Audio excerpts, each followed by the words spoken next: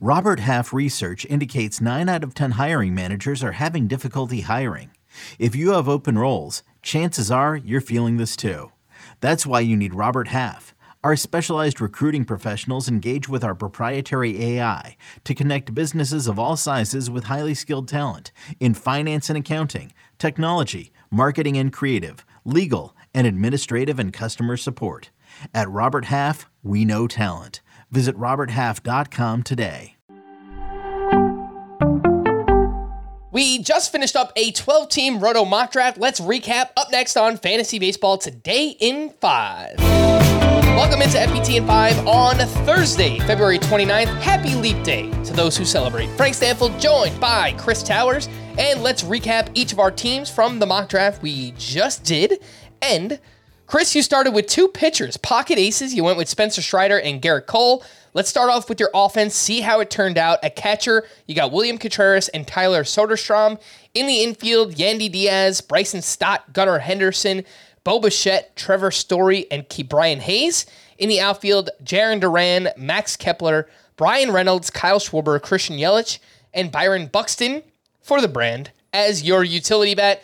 What do you think? How do you feel about the way the offense came together after starting with 2 pitchers? You know, it kind of feels like I'm missing a first or second round pick, doesn't it? Yeah, it does. No, it's the kind of thing where I'm missing the 30 homer, 30 steal guy, right? Or I'm missing the 40 homer, 290 hitter guy.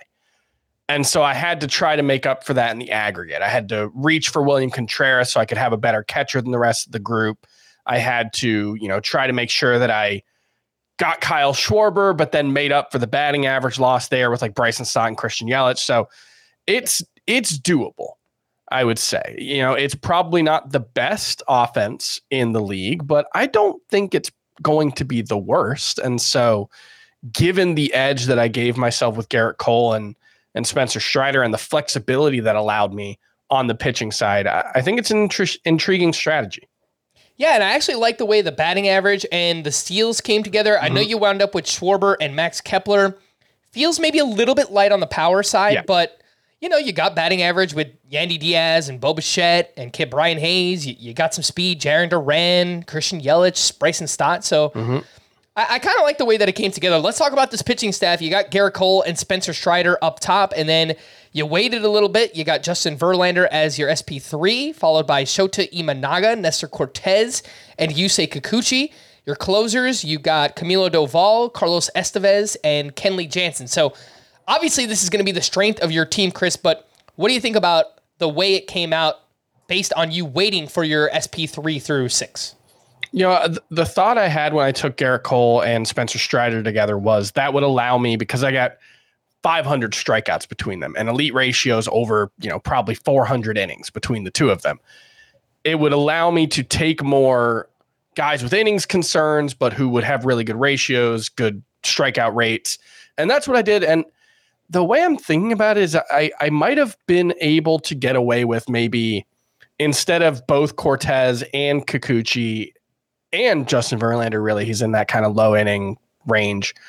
I might have been better off taking like a Jose Barrios or a Merrill Kelly kind of stabilizer type along with them. I didn't pick another pitcher after those 2 until the 12th round. So that was my strategy. But all in all, I think it's a very, very good pitching staff, obviously, with Spencer Strider and Garrett Cole at the top. It's always going to be. But I think this is a team that can compete. It's not probably the favorite right now, but I'm not drawing dead on, February 29th. I probably should have mentioned that you were picking 11th in this draft. Yes. I had the 4th overall pick and started completely different. 4 hitters in a row. I started my team with Mookie Betts, Rafael Devers, Ozzie Albies, and Randy Arozarena. Let me read off the rest. The offense, Will Smith and Luis Campusano at catcher. The infield, Josh Naylor, Albies, Devers, Xander Bogaerts, Andres Jimenez, Ryan Mountcastle. In the outfield, Mookie Betts, Randy Arozarena, Ian Happ, Tyler O'Neill, Leody Taveras, and I got Nolan Gorman as my utility hitter.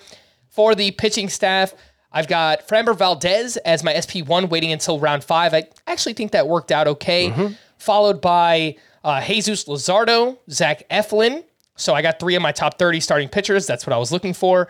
And then I got Bailey Ober, someone I like. Nick Pavetta for strikeout upside. Zach Eflin I have as a sleeper.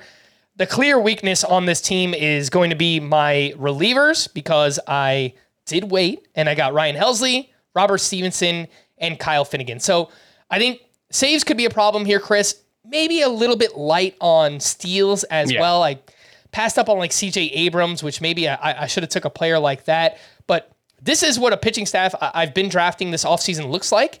And outside of speed, I think the offense kind of rounded out well. Yeah, I think the one thing, though, is you have Mookie Betts ahead of Corbin Carroll, and you picked fourth. And Scott put you fourth for a reason, to make you put your money where your mouth is and take Mookie Betts. But I think you see that while Mookie Betts, I think, is the much better hitter, this might be a more balanced team if you had taken Carroll and gotten the extra, 35 stolen bases that he provided just from that one different pick. But other than that, I think you've got two weaknesses, steals and saves. I think an underrated thing, there is value in knowing what your weaknesses are going into the season rather than just like having a well-rounded team that isn't as strong anywhere. You know what you've got to do with this team. You've got to look for steals and saves on the waiver wire and in trades. Other than that, you're pretty good, though.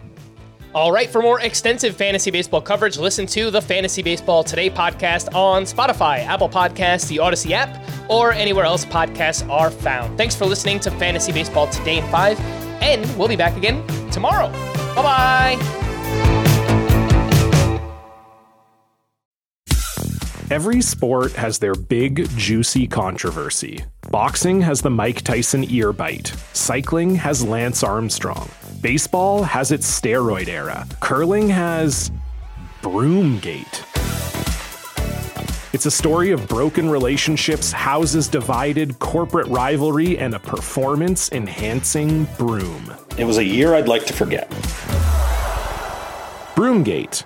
Available now.